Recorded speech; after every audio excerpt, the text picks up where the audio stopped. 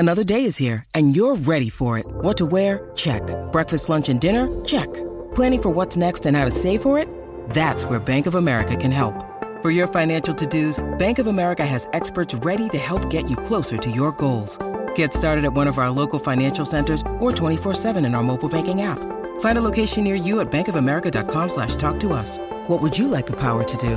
Mobile banking requires downloading the app and is only available for select devices. Message and data rates may apply. Bank of America N.A., member FDIC. Welcome to All Talk with Hello Sport on SEN. Thanks to Neds. Whatever you bet on, take it to the Neds level. You win some, you lose more.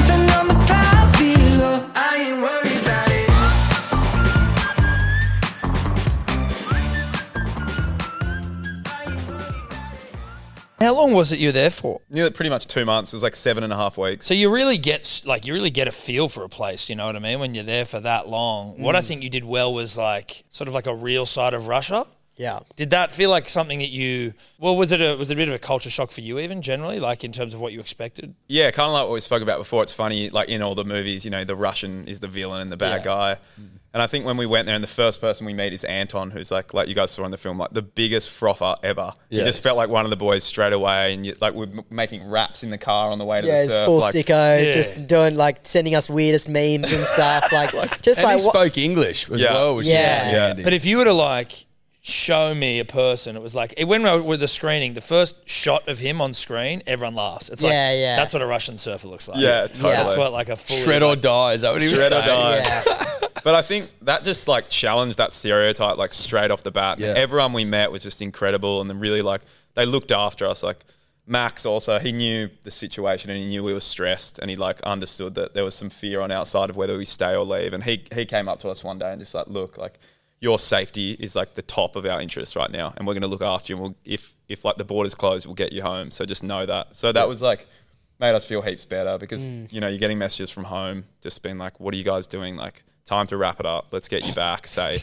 And we're there. And it was pretty wild. Yeah, it was wild because we had to register with the Australian government that we were traveling to Russia, when we were allowed to travel, basically. And then since we were registered, every day we were getting emails from DFAT, which is Department of Foreign Affairs. Yeah, being are you still in Russia? These people are being detained for media purposes, probably should come home. And we were kind of just... Every day, literally every day, we would get a message being are you still in Russia? You should come home right now. Hey, DFAT, off. Stop wigging me out every day. Seriously, and we just felt we felt really safe where we were. We were in the mountains or on an isolated beach in the middle of nowhere. Nothing was going to happen to us. It was just whether we got trapped there if the borders closed. Because there was a time when I think Abu Dhabi and Dubai threatened to close off to Russia. Yep. And that was when Luke, our producer, was okay, the next few days we need to be, you guys might need to pack your bags and be ready to go. So there was a few days there, and it was hard with Fraser's family in a way because they were definitely the most conservative and concerned, rightfully so. Yeah. So there was I wouldn't say there was tension between us, but we just have to communicate and be how are you feeling? And be I'm freaking stressed right now because everyone's telling me to come home. You're listening to All Talk with Hello Sport on SEN. We are talking today with Guy Williment and Spencer Frost, two documentarians who travelled to the east coast of Russia to film one incredible surf documentary. Now, gentlemen, where do those waves sort of stack up in the surf community? Do people see, there's that left, that sort of slabby left, is that the right term? Russia is known, people have been to Russia to surf and people know that there's waves in Russia, but the expectation and what people think was in Russia and what they've seen, that wave was I don't know, 10 times better than anyone has ever seen any waves in Russia kind of thing. So I think it just kind of blew anyone's expectations of waves in Russia totally out of the park, including our own.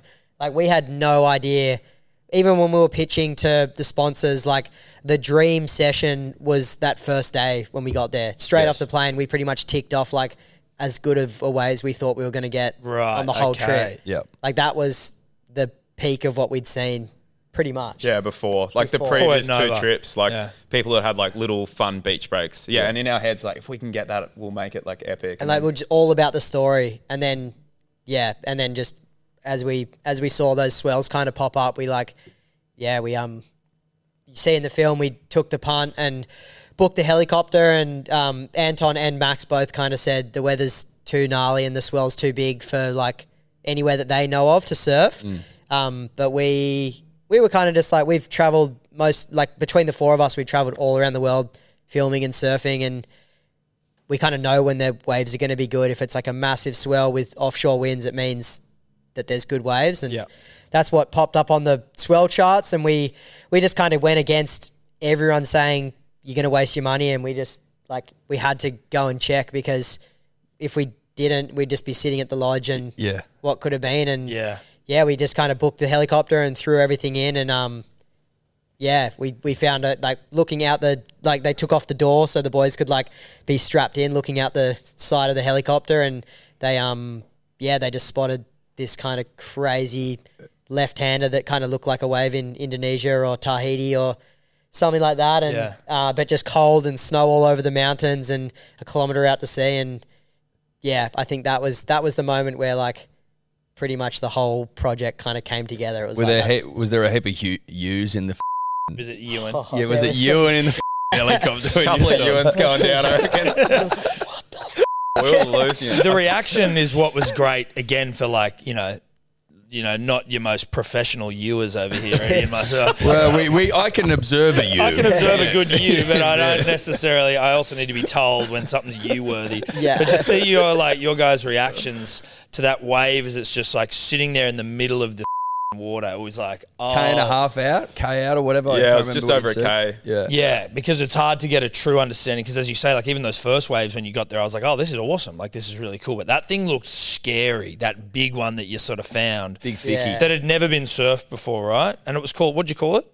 It ended up being called Chibaraska, which is this little bear, a Russian icon thing that pretty much everyone that grew up watches it on TV. It was like a Noddy or a Postman Pat. Oh, and okay. Fraser had a picture of it on his board. Oh, it was on the board? Yeah. And they saw it and they were like, what the you got Chibaraska on your board for? Yeah.